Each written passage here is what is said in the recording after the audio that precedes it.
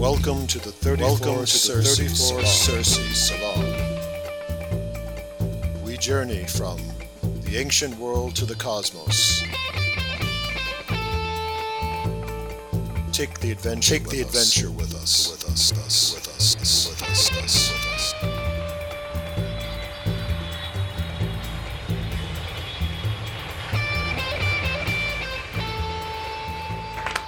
And welcome back, everyone, to the 34 Cersei Salon. This is the Parallax channel.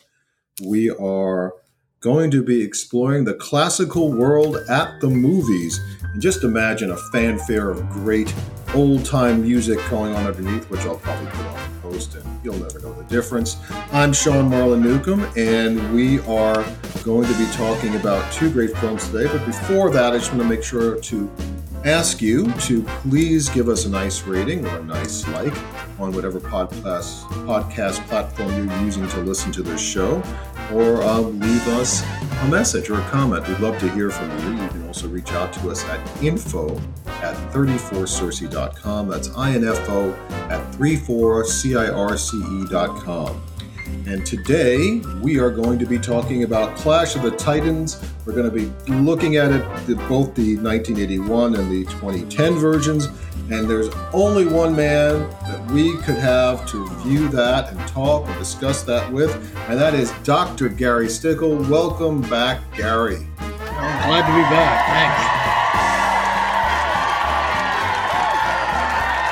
Thanks. That's some applause you got there. So, Gary, this should be a good one, because we're going to talk about Clash of the Titans. For those not familiar, so Clash of the Titans was originally created in 1981, and there was a reboot or remake in 2010.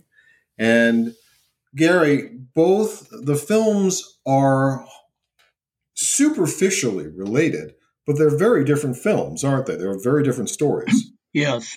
Very, very different. The 1981 version is really reliant, I think, to its credit, on the actual myths of Perseus. So for the listener, both films share that they are the story of Perseus, the ancient Greek hero, who had a number of myths associated with him.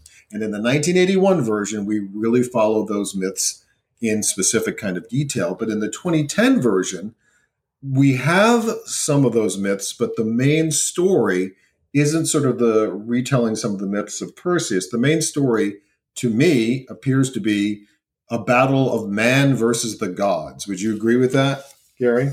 In the new version? In the new version. It's man versus gods, more so well, than yes. Perseus, trying to... But there's a war, so to speak, which wasn't in the myth at all, the original myth of Perseus. Right. That's what I mean. It's Zeus, not the original myth. Where Zeus, the king of the gods, is being challenged with a war by Hades, the ruler of the dead, the kingdom of the dead.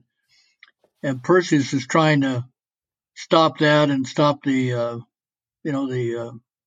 world of the gods from just being destroyed, and therefore people with it or something. Because I just looked at this. So what they start off with in Maine is that the man has declared war on the gods, and then Zeus is upset. Zeus being played by Liam Neeson. Yes. Zeus is upset at the ingratitude of mankind. Now, to me, okay, so now we have this set up in the 2010 version. Humans take on the gods. Already, you got me kind of timed out, because it's a little bit kind of an insane battle. If these are really gods, and I like the fact that they embrace the mythology, how would man have any chance against them? They would have no chance. It makes no logical sense whatsoever. None at all. Whereas in the 1981 version, what we get is just the tales of Perseus, the journey, his heroic journey. So he has to fight Medusa. He's trying to win the love of, is it Andromeda, I believe, right? Yes. So he's trying to win the love of Andromeda. So that's really what the tale is. In that first movie, he says, "It is my destiny. My destiny is to win Andromeda's heart and make her his beloved. Whereas in the 2010 version, it's about a war against the gods. Let me just put this out there right here, Gary. So here's my problem with both of these films, okay? For the second film, my main problem is you see this arc from where the world was in 1981 to where the world was in 2010, so 10 years ago, and we're going kind of in that same direction. We diminish the role of woman in film. So in the 2010 version, the goddesses are almost non-existent. Yes. There's a demi-goddess. I don't even know what the point of her is. And then you've got bad old Medusa. In the 1981 version, the goddesses are central to moving the story along. Plus, so is the love. Whereas in this 2010 version, the love story is, it's sort of like he really doesn't want her or she can't be with her. It's almost as if the idea of the great power of the female spirit, female energy, is removed from the 2010 version. Goddess is not important. Beloved, not important. It's just a bunch of superhero dudes in old school Greek armor. We'll ask you about that, whether it was period accurate, fighting. So the 2010 version was much more like the Avengers than the 1981 version. That's what they're going for, rather than adhering to any true story at all, in my book. Can you tell the listeners just a little bit about Perseus and his journey so they understand what we're talking about? Because for the listener, again, the 1981 version is much closer to myth. The 2010 version just takes Perseus and puts him in a story that they think works. An action movie is basically what happens. Well, Perseus is this hero that is favored by the gods, particularly the goddess Thetis in the original film. I forget the name of the actress that portrayed her. Maggie Smith in the original film. Yeah, Maggie Smith. In Downton Abbey. Yes, and she was actually the one who got Sir Laurence Olivier, to portray Zeus in the 1981 version. Let's point out the cast too, because the cast of both versions are pretty impressive. I mean, in the 1981 version, you've got Laurence Olivier, Maggie Smith, Ursula Andress. Right. So you have these incredible and Burgess Meredith. Harry Hamlin plays the lead. Yeah, actually, he was not slated to play get this, they offered they're thinking about giving the role to Richard Chamberlain and other major actors, but I think Harryhausen decided on Harry Hamlin for some reason. I'm glad he did. Chamberlain would have been too old at that point. I think he would have been. Hamlin really, because you didn't know who he was, he just kind of embodied the hero, and I thought it was a better choice, really. And people will remember Harry Hamlin from the great 1980s. I think it even went a little bit into the 90s, but L.A. Law. He was the lead in L.A. Law. And so he was a star in that show. First big star turn, I think, if I'm not mistaken. So go on. So we got that's the big cast. And Laurence Olivier, one of the greatest actors of all time, plays Zeus. Well, he was a better Zeus to me than Liam Neeson was in the remake, but whatever.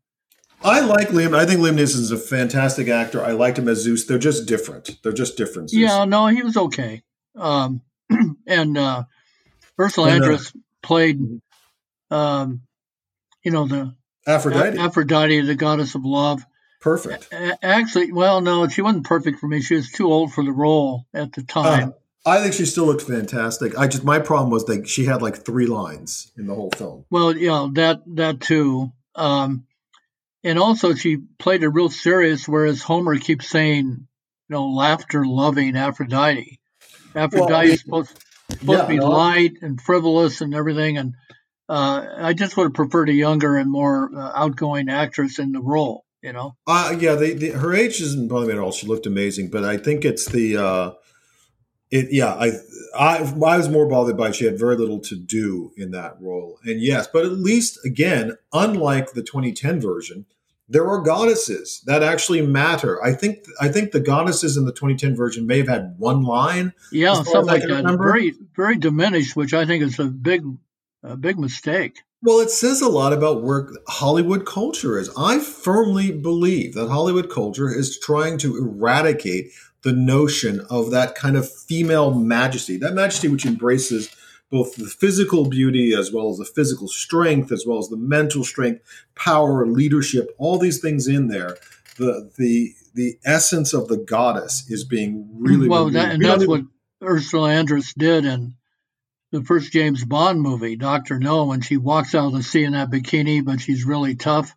She's got a knife strapped to her hip, Yeah, it's like she rises from the ocean like Aphrodite. Yeah, it was compared to Aphrodite rising out of the ocean, like Botticelli's Venus. But so we don't. So my number one big complaint about the 2010 version is the removal of the goddess and the energy of the goddess. I agree. I have my issue with Greek myth in terms of its handling of the feminine, but at least there is a feminine in most cases. Whereas in the 2010 version, you have Ralph Fiennes who plays Hades versus Liam Neeson who plays Zeus. I think his name is pronounced Ralph Fiennes. Oh, okay, Ralph Fiennes. Okay, because I always said Fiennes, but his brother, he and his brother, well-known actors, we all know them. No, he's a good actor. It's just I thought the plot it just veered too much from the original story. It didn't work for me. No. Well, my problem is that they're both amazing actors. I think Ralph and Liam are amazing actors. The problem I have with them, but with this is that choice of a central story of this made-up story, like as if, frankly, really, I mean, Hollywood has great writers, and I think people. What I will say for the 2010 version is there was a clarity of purpose. So, in other words, we know what the setup is very clearly in the 2010 version. It explains the world right from the get-go and shows you the conflict, man versus the god. Stupid though it was, in my opinion. It was totally improbable. I mean, come on. It is, but at least it's clear. Whereas I have to say in the 1981 version, it's almost the opposite. So what happens in the 2010 version from my standpoint is they set it up, they give you the story, they give you the conflict, but they don't go anywhere with it. It's just watch them fight. I think it's just an excuse for special effects and fighting, yeah. And frankly, everything was bigger. Like in the original, it had Perseus against these giant scorpions, and then the 2010 version, the scorpions were gigantic. They were nuclear. Yeah, the sea monster that they call inaccurately in the original and both versions really the Kraken, which is a Viking term for a sea monster, not an ancient Greek term.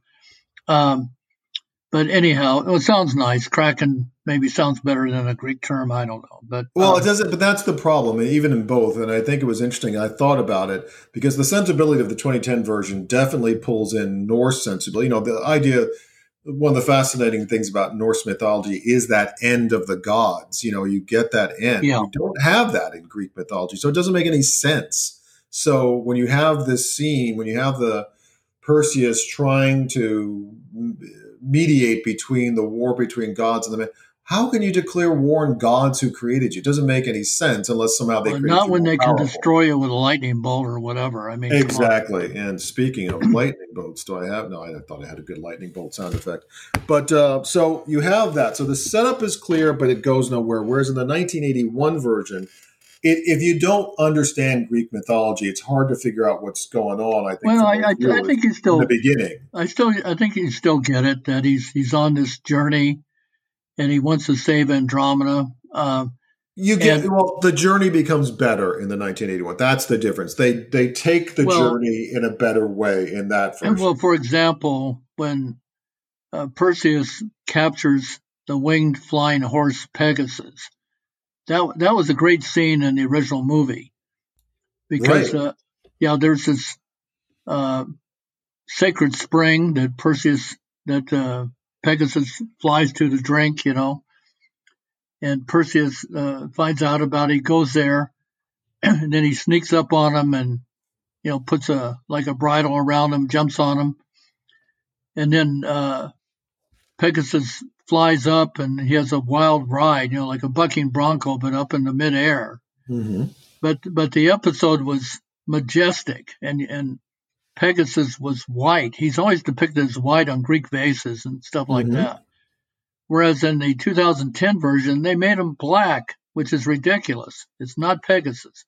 Well, that's you mentioned the majesty in the 1981, and that stood out for me because the way that Harry Hamlin played Perseus in the 1981 version was extremely majestic. Was I extremely think so. Yeah, I mean, it was just he played it, but I think it speaks to where culture is. I mean, I think it speaks to where. There's a Uh, scene where when he's attacking the Kraken, he raises his sword high in the air. It's just a majestic. well, he plays it much more like a king, whereas the 2010 version, Sam Worthington, another wonderful actor, and I tend to not blame sort of in No, no, these I kinds of like films for him, but choices, he but wasn't it's not. allowed to. He wasn't allowed to have a good script. You know. Well, also, they created his character as much more again like some kind of like Neo from the Matrix. I love the Matrix. I love the Neo character. It's not Perseus, Yeah, and that's the problem. yeah. I think both films suffer from blockbuster syndrome from their era because one thing that was interesting in the 81 version is that, to me, stupid mechanical owl, um, which I think because it was 1981 was their bid at their R2D2 for their movie. It was their Star Wars Oh, movie. yeah. That To didn't have work this for me either. The beeping owl, the owl. mechanical owl. Yeah, I thought Well, that it was a was little. That yeah. was a little silly. It was It silly. was silly. It beeped just like R2D2, boop bop beep, squawking, all that crap. Didn't add anything to it. And whereas the 2010 version, It was an attempt to replicate that. I found that out. yeah, and well, exactly. It's what it looked like. The 2010 version had stuff which is again, it tried to be the like a superhero film.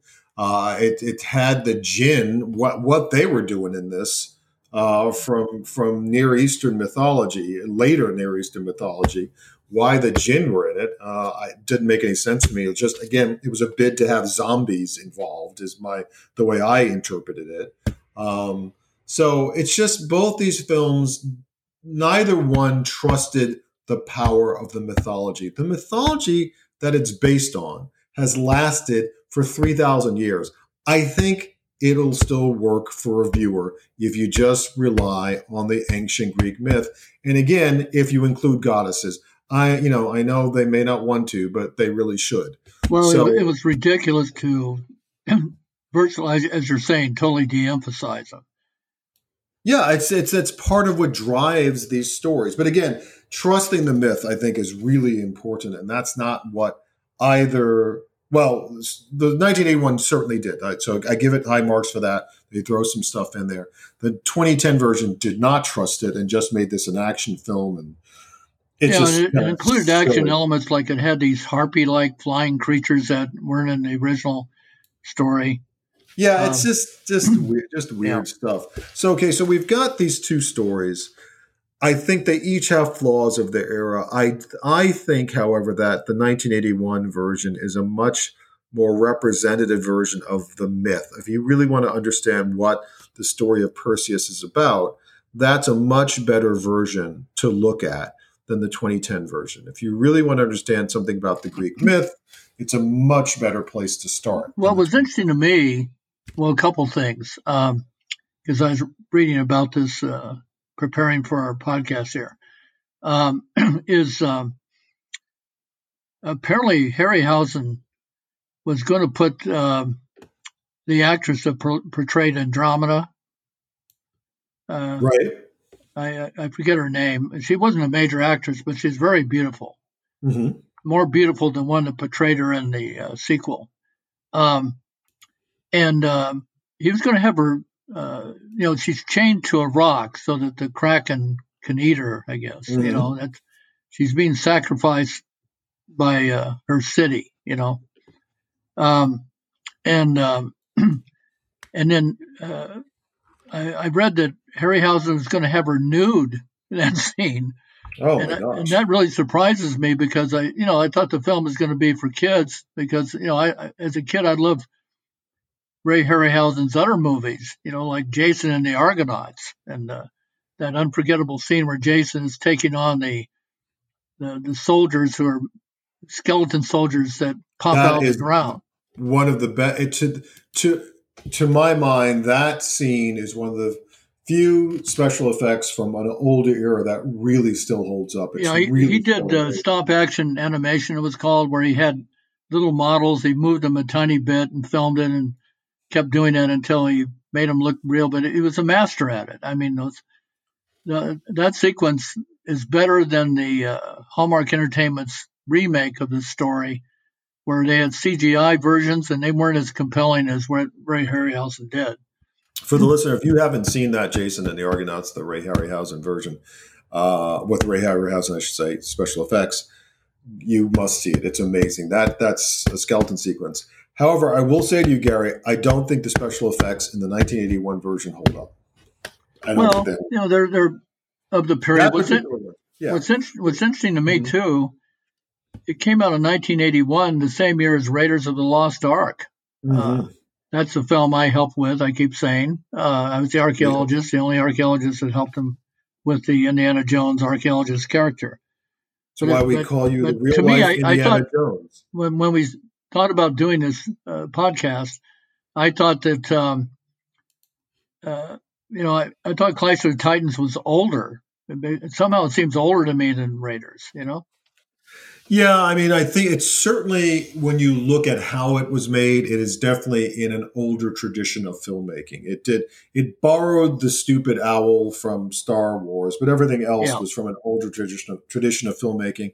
I will say that when the gods and goddesses are on Olympus, there's a kind of very 80s futuristic Olympus, which I don't mind. I think it works okay in that.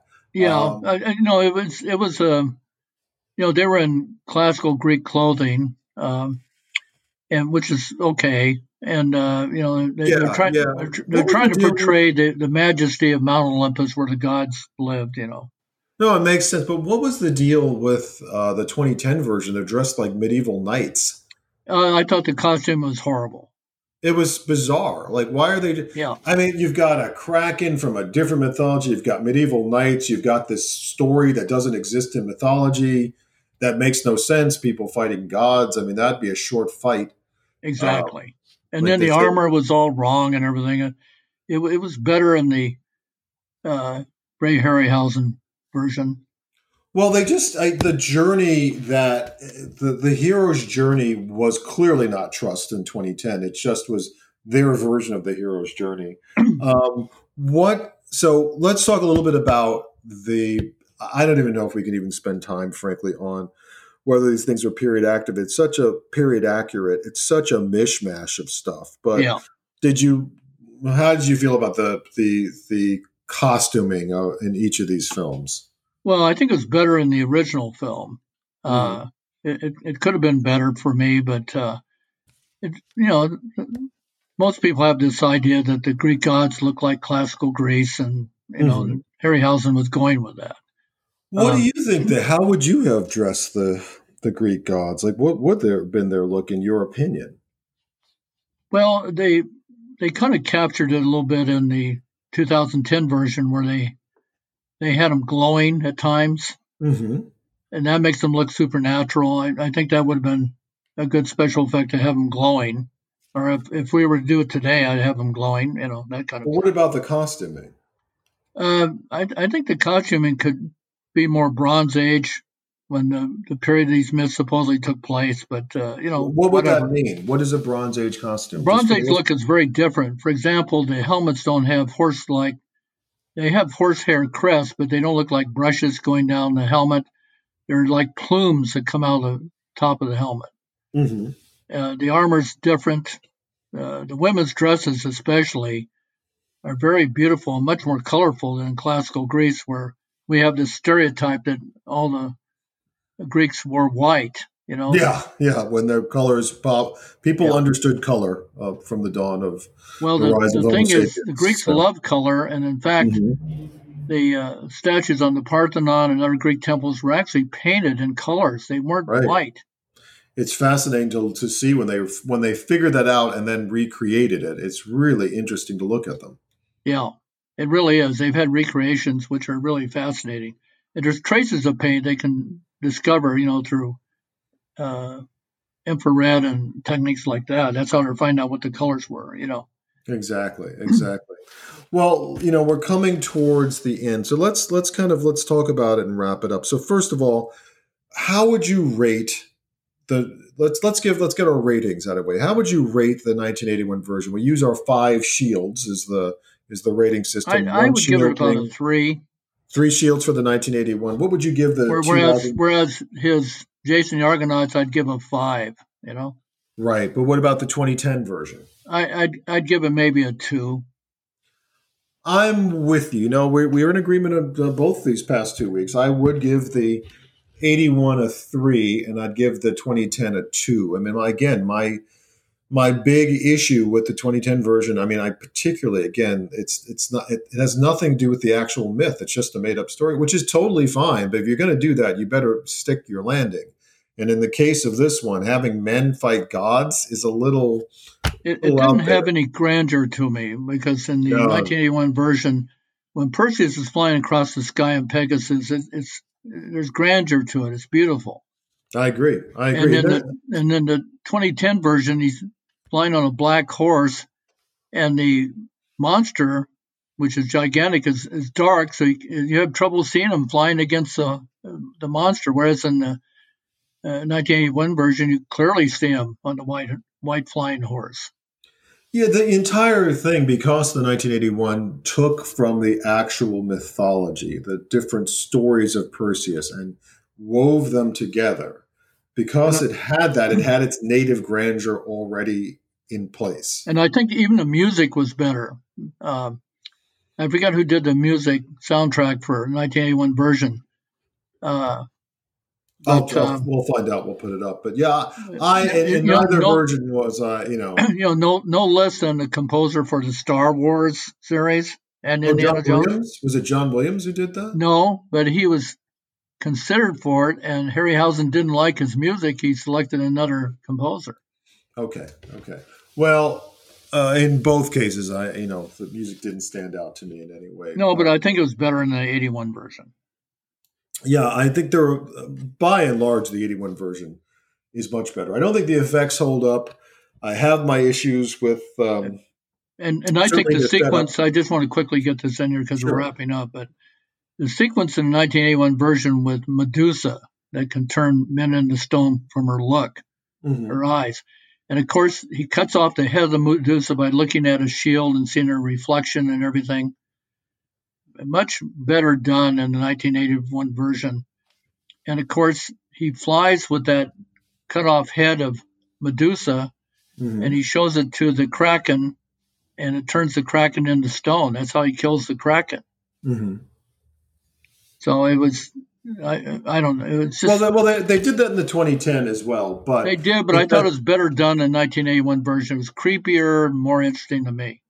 I thought the Medusa's head was creepier in the 2010, but I thought the sequence. I agree with you. The sequence of Perseus slaying her was much better done in the 81 version. And again, if he's not going to be with her, it's just such a strange choice to not. I don't know. It's to sort of diminish the love attraction and the desire of Perseus. Again, it's this. Again, I can't remember the 2010 version, but did the 2010 version have a version where Perseus goes to the 3 witches to share the eye? And yeah. Not really well done, but in my opinion. Yeah. But it's just. And then they tell him where to go and all that.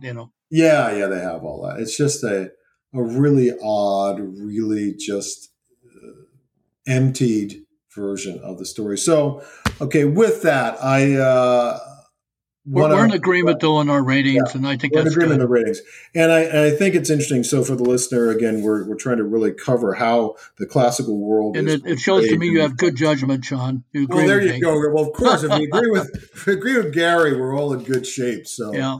But, okay, listen, for everyone, just give these films a watch. I would say if you've got to figure your time out, spend time with the 1981 version. See it first and then the new version, see what you think. And take a look at it then. And then hopefully we can find, I'd like to hope that in the future we have stories told, and I'd like to be telling those stories, and Gary, I know you would too, that capture this kind of the essence and flavor of the great Greek myths, and for me, especially of the goddess. So we'll see. And so with that, I want to thank Dr. Gary Stickle for his... Thank you. It's fun as always. And I want to thank all of you for listening. This has been the 34 Sources Salon, the Parallax. This is the classical world at the movies. My name is Sean Marlin Newcomb. Thank you so much for listening, and take care.